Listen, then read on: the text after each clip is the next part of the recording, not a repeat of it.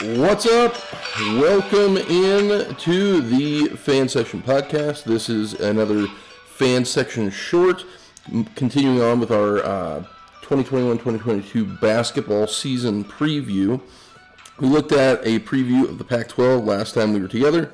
Today we are going to be previewing the ACC, otherwise known as the Atlantic Coast Conference. A lot of fun basketball already has been played. And I'm trying to pump these previews out as quickly as I can, just for the integrity of them. Not going to wait too long. I think as we move through the season, I may just sort of update my power rankings maybe once a month or something. But I need to get the initial previews for each conference out. First, out of the gate here, my name is Tyson Quiller. I'm your host today. And we are going to, again, like I said, be diving into the Atlantic Coast Conference basketball preview. Today, this is the Fan Section Podcast. You know, Alan and I, by this point, just a couple good buddies talking college, dropping knowledge from the bleachers to the suites. We appreciate all the feedback that you are interested in giving us. We've made changes already within the last month, within the last 2 months. Just trying to cater the content and cater the production of the podcast as you would best like to hear it. So please feel free to get in the mailbag. Please feel free to hit up Alan on Twitter. He is active in those areas, and we read your messages. We're interested in hearing what you have to say. So let me just maybe start right here real quick with a look at where the ACC finished up last year. This is a conference that was really kind of underwhelming, I think, towards the end of the season. Yeah, it had obviously the situation with COVID, with Duke, one of probably their biggest blue blood, if not North Carolina, where they had the COVID issue in the conference tournament. They probably weren't going to make the NCAA tournament anyway, and then they just decided to cancel their season. But last season, the conference standings finished as follows. Virginia won the conference, 13-4. And really unfortunate, because I thought last year was going to be the year that Leonard Hamilton and Florida State was able to pull that off. But those Florida State Seminoles finished second in the conference. Both of these teams had an overall record of 18-7. And, I mean, when you look at Florida State, they went 3-1 against teams that were ranked in the AP Top 25 last year. Virginia, 1-3. So really, it just kind of ended up being a Florida State lost to more teams than that they should have beaten. Third last year in the conference was Virginia Tech, finishing 15-7. Keep in mind, like I said, the COVID situation. Virginia Tech plays 22 games. Obviously, that was impacted. Their season was impacted by all of the COVID dynamics. Then fourth was what appeared to be a really up-and-coming Georgia Tech Yellow Jacket squad, 17-9. Fifth was Clemson at 16-8. Sixth was North Carolina, 18-11. Seventh, Louisville, 13-7. And eighth, Syracuse at 18-10. All 8 of those teams made the NCAA tournament. So when we look ahead at the season to come, there really is a bit of a shakeup from what we saw last year, starting not at the very top, but starting second from the top. So the top team I have ranked in the ACC is Florida State Seminoles. They are number 12 power ranking in the country. Like I mentioned, they finished second last year, 18-7 overall, 11-4 in the conference play. I do think this is the year for Leonard Hamilton, and the Seminoles are coming off of a season where they maybe mildly underperformed, but they were really, aside from Syracuse, they probably performed the best in the NCAA tournament. Keep in mind you had Syracuse that made it several rounds, but Clemson loses in the first round of the NCAA tournament. ACC was kind of one of the underperforming conferences in the NCAA tournament last year. But Florida State, after drawing a 4 seed in the tournament, they lost in the Sweet 16 to number 1 seed Michigan. Now, they did lose a bit of production from last season's team, looking at this season's team, but they gained so much more through the transfer portal and a very talented freshman class. They do lose their top 3 scorers from last season, MJ Walker, Raekwon Gray, and a top 10 recruit in the country, Scotty Barnes, which hurts. However, star guard Anthony Polite and 6'9" forward Malik Osborne return, and both looked great in their first game, scoring a combined 35 points on 65% shooting from the field. Those two also collected a combined 19 big rebounds. This Seminole squad has tremendous length. That is kind of the identity of the Florida State squad. They run a lot of zone on defense, and they just stretch their hands out and close up driving lanes. I remember Colorado playing Florida State in the NCAA tournament last year, and they just made it so difficult to penetrate and get to the hoop. And they forced their opponent to throw up jump shots from the outside, and that's just a numbers game.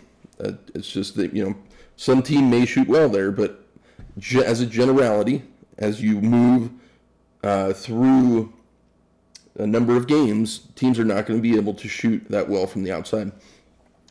So they, again, this year have a very solid defense. And the Florida State Seminoles have 4, yes, count them, 4 players on this team that stand 7 feet tall or more. The junior center, Naheem McLeod, is 7'4". Okay, so and the wingspan, obviously, on these guys is just tremendous. Freshman guard Matthew Cleveland, who was ranked the number 25 recruit in the country, looked steady in the first game. 9 points, 5 rebounds. You generally see that out of, top recruits where they're getting some play time. They don't want to, throw them out to the deep water for the Sharks, but just yet. But that's pretty solid play from a top recruit. Florida State's first real test is this Sunday as they visit the Florida Gators. Florida is a good team, but shouldn't be close to as talented as the Seminoles. Their next big test is November 30th, when Florida State travels to top 10 Purdue. I have this team losing that game to Purdue, but if Florida State can win that, you might be looking at a real national title contender in the Seminoles out of the ACC. So with that being said, big picture, I have the Florida State Seminoles going 26-4 on the year, 17-3 in the conference, and winning the conference regular season title. Second in the ACC in my projections are the Duke Blue Devils. Now, I will say they looked very impressive early in the season in their win, especially against Kentucky. They probably are a little bit underranked here in my rankings, but I'm sticking with the numbers that I produced prior to watching any basketball play. I have the Duke Blue Devils as the number 13 team in the country. I think a little bit of my skepticism, a lot of people are really high on Duke, but a little bit of my skepticism is just all the issues and trouble and difficulties and really poor performance they had last year.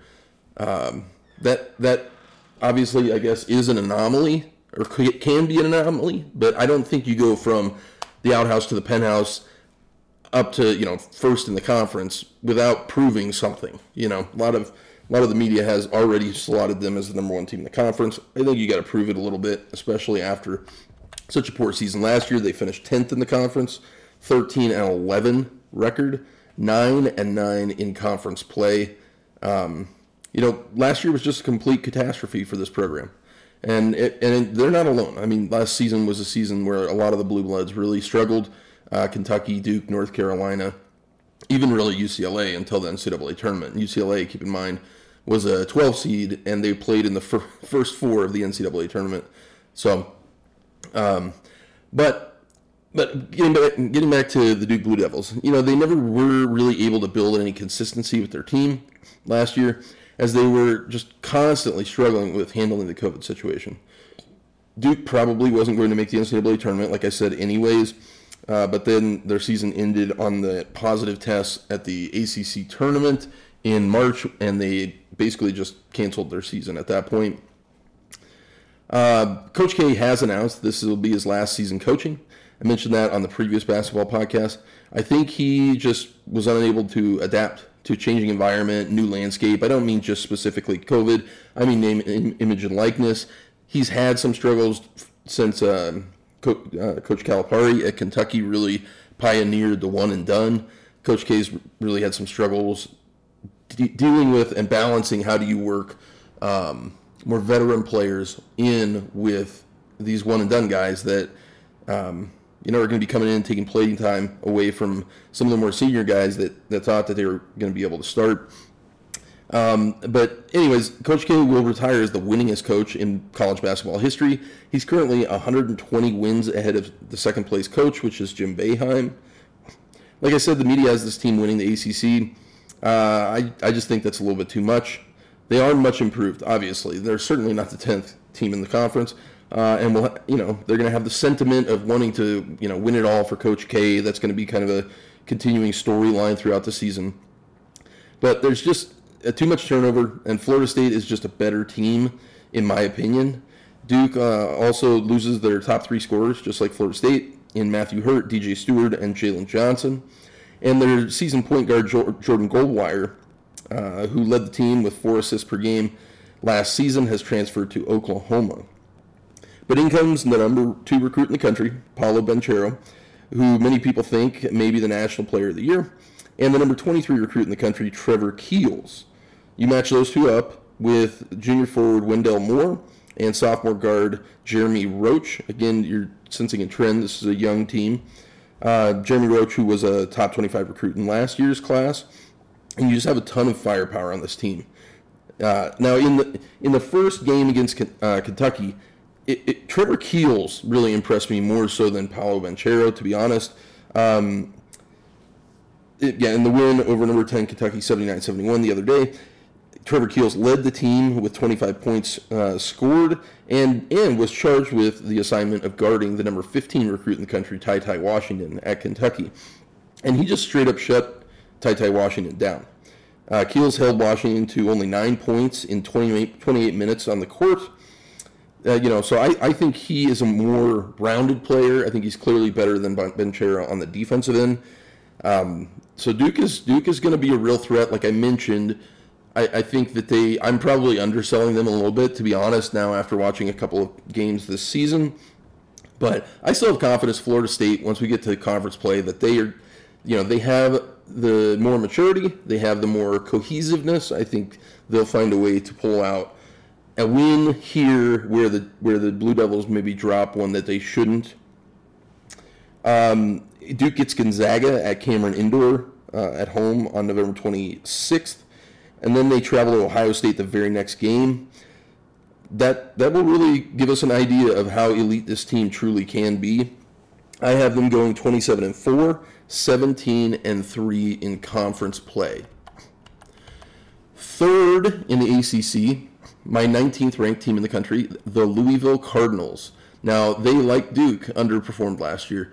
They finished 7th in the conference, 13-7. They only played 20 games last year. 13-7 on the season, 8-5 in conference play. Now, I have a pretty different read on this team than the media does. The media has them, currently finishing 6th in the conference. That's mostly because I don't think the next 2 teams that I'm going to name after Louisville, my 4th and 5th team, which are Virginia and North Carolina, are really as good as we're accustomed to seeing them.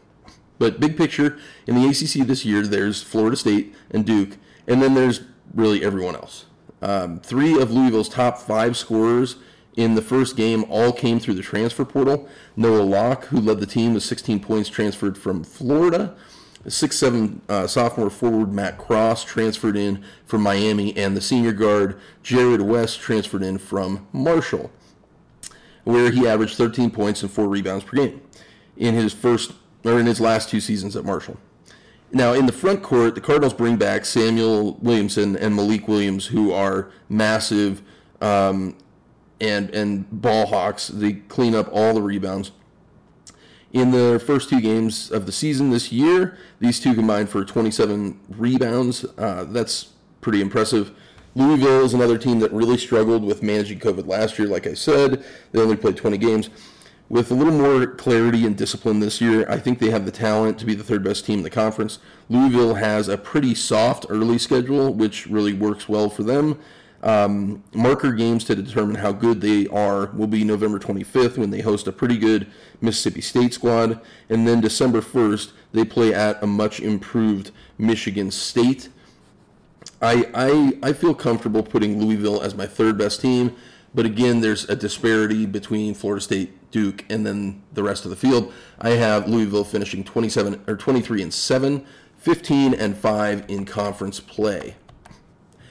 My fourth ranked team in the ACC are the Virginia Cavaliers. I have them power rankings number 21 team in the country. Now, they won the conference last year, 18-7, 13-4 in conference play. So already this was not kind of the Virginia Cavaliers we were accustomed to seeing. 7 losses. I mean, for a Tony Bennett team to lose more than 3 or 4 games is a pretty dramatic drop. I think that's about the level they're going to be at this year as well. And to be honest with you, I feel a bit vindicated about my previous comments that this will not be the Virginia team that you were accustomed to seeing in years past, because Virginia just lost to Navy the other day, 66-58. And Navy's, I have predicted to be third in the Patriot League. So they're not. I don't even think they're the best team in their own conference. I have Navy ranked 188th in the country in my power rankings.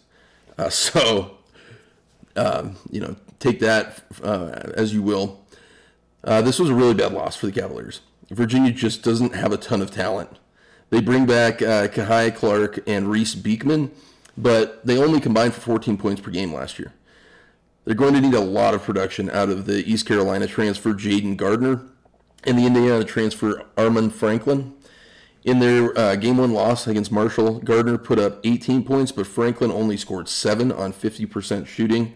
They're going to need more production than that. Under Tony Bennett, the head coach, Virginia's identity has always been kind of a very strong defense. Even when they won the national title, they're winning games, 60-50, 55-48. They keep the score very, very low. That's kind of the identity that he brings to the table. But let's see. With regards to the Navy game, I mean, if Virginia, if Navy can put up 65 points on that defense and Virginia can only score 58, that's not going to be a winning recipe. If I hadn't finished my power rankings before this game, I might have flipped, honestly, Virginia and the next team I have ranked, North Carolina. Don't be surprised next week if you see Virginia get blown out by Houston. That's coming up on Tuesday. The turnaround might just be too tight to make the adjustments necessary to right the ship. But ultimately, between their unique style of play and the excellence of their coaching staff, I project Virginia to finish 4th in the ACC and make the NCAA tournament like they have become used to doing. I have their record at 22-7, 14-6 in conference play. And keep in mind, I had accounted for them winning that Navy game. So you could probably roll that one more loss, one less win. Next, at 5th in the ACC, I have the 36th ranked team in the country, North Carolina Tar Heels. Now, they finished 6th in the conference last year, 18-11, and 10-6 in conference play. The Tar Heels are predicted to finish 3rd in the ACC, and I think that for the media, that's just kind of too much confidence in new head coach Hubert Davis. Davis was asked about the expectations and being the new coach at North Carolina, replacing Roy Williams, kind of the heritage that goes along with coaching North Carolina. And his response was, yes, I have not been a head coach before at the University of North Carolina, but in terms of having these types of expectations, being on TV, being in the limelight, I've been there before. Listen, I think he's going to be a good coach. But you have to recognize that there's some drop-off when a Hall of Fame coach like Roy Williams steps away. North Carolina lost 20 points and 14 rebounds per game from last year's squad as Day'Ron Sharpe moved on to the NBA and Garrison Brooks transferred to Mississippi State. North Carolina does return junior forward Armando Bacote, who is a preseason first-team All-ACC player and led the team in scoring and rebounding last year. Oklahoma transfer Brady Manick will help improve a little more size under the hoop, but the guard play is still a bit in question. Caleb Love is going to be running the point, and he averaged 3 assists and 3 turnovers per game last year. That's not a good assist to turnover ratio, 50%. This is a hole that the Tar Heels were unable to fill through the transfer portal or recruiting. Their highest recruit in the offseason was 68th in the nation, and he was a 6'7" forward, Dontrez Styles. And on top of that, North Carolina plays a very difficult non-conference schedule. They play 3 top 10 teams between now and January, those being Michigan, Purdue, and UCLA. The only good part of that about that is all 3 of those games they play at home. Ultimately, I have North Carolina finishing 21-9, 14-6 in the conference. Like I said, you could maybe flip-flop Virginia and North Carolina at this point. I would not put North Carolina ahead of Louisville, just if for no other reason than the fact that they play such a difficult schedule. At 6th in the ACC, I have the number 37 ranked team in the country, the Virginia Tech Hokies. Now, Virginia Tech finished 3rd in the conference last year, 15-7 on the season, 9-4 in conference play. This is another team that just was not able to play a ton of games, only 22 games. Now, for the Hokies, there was not a ton of turnover for this team in the offseason. They do lose Tyrese Radford, Jalen Cone, and Wabisa Bibi through the transfer portal, but they only accounted for a combined 23 points per game. That's not a tremendous loss. The Hokies' leading scorer and rebounder from last season, Key Valuma, returns for his senior campaign.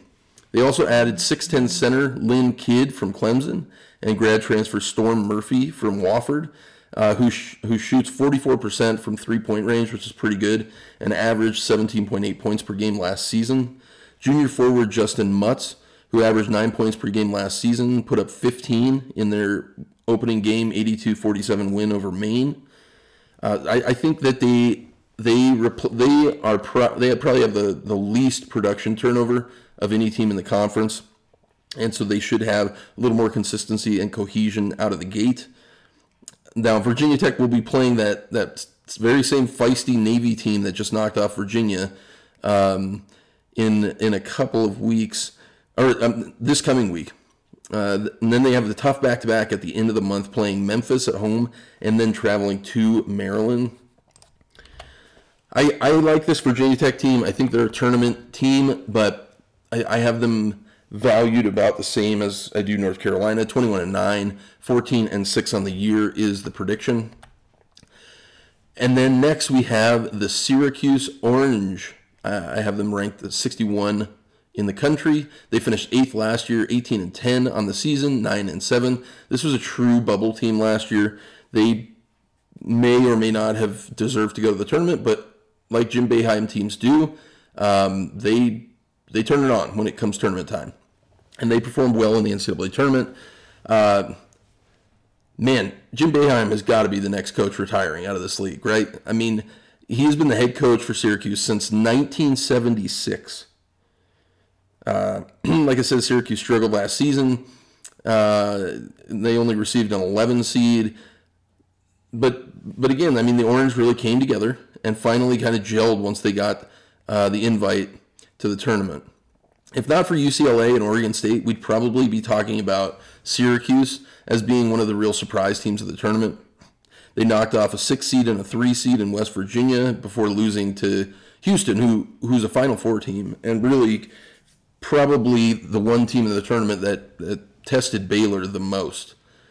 Senior guard and coach's son, Buddy Boeheim, is the marquee player returning.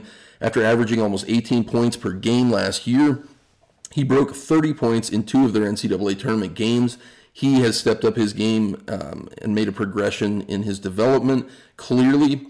However, Syracuse's top 3 rebounders, Quincy Guerrero, Alan Griffin, and Marique Dolezaj, all leave the program. That leaves behind a hole to fill of 35 points and 19 rebounds per game. Joseph Girard is going to be relied upon a lot to add production. The Orange also add transfer scorers Jimmy Boeheim, who is another son of Jim Boeheim, and Cole Swinder, who transferred in from Villanova. This team doesn't have a tremendous amount of talent, but they will hang around and certainly be a factor in the conference tournament come March. I do have them as a NCAA tournament team, finishing almost identical to last year, 19-10, 12-8 in the conference. Next up, I have the number 66 ranked team in the country, the Clemson Tigers. This was an NCAA tournament team also last year. They finished 5th in the conference, 16-8, 10-6 on this in conference play.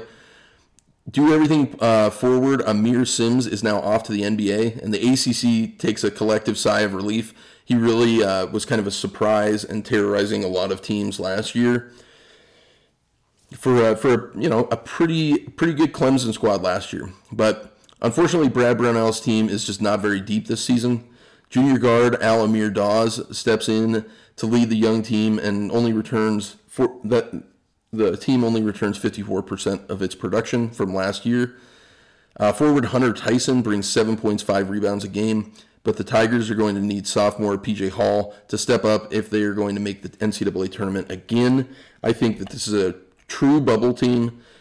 I have them projected to go 19-10, 12-8 in conference play.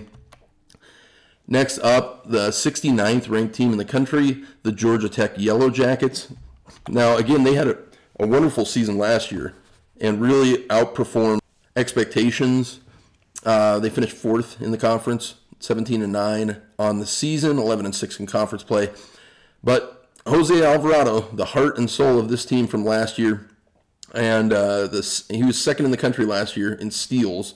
He has moved on to the NBA Developmental League. Michael DeVoe and Jordan Usher will start in the backcourt as the Yellow Jackets return basically no production in the front court. This is a scrappy squad, but they're young and not highly recruited. The center Rodney Howard accounted for 10 points and 13 rebounds in their season debut as Georgia Tech lost to Miami of Ohio. This team will need everything to go right to make it to the NCAA tournament, in my opinion, this year, and they've already lost this game that I thought they'd win against Miami of Ohio. So I think this is probably a bubble out team, or maybe not even on the bubble. The numbers have them at 19-12, 11-9 overall. Next up, we have the Notre Dame Fighting Irish. They have a fantastic player in guard Prentice Hubb. He is a guy that is fun to watch. He's potentially on some NBA watch lists, but they really have not much outside of him. Last year they finished 11th in the conference, 11-5, or 11-15, 7-11 in conference play. I don't see a ton coming out of this Notre Dame squad, and so I have them finishing 9th in the conference. Next, 79th ranked team in the country, NC State Wolfpack. Cameron Langley led the league in assists per game last year with 6.5. Manny Bates led the conference in blocks last season at about 3 per game. So you have some talent there, but again, like Notre Dame, just not enough.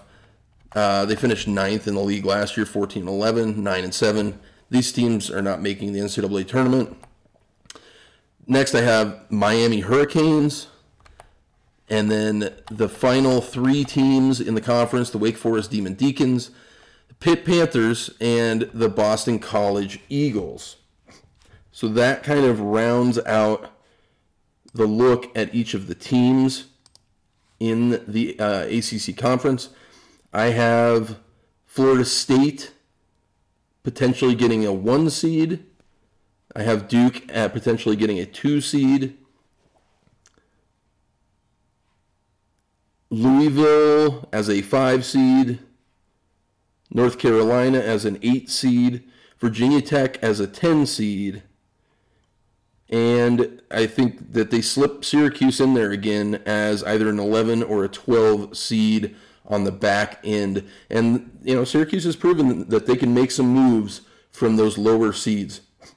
The preseason first-team All-ACC, Buddy Boeheim, who I already talked about. Keeve Aluma from Virginia Tech. The all-star freshman coming in at Duke, Paolo Banchero. Armando Bacot from North Carolina. And then Isaiah Wong from Miami.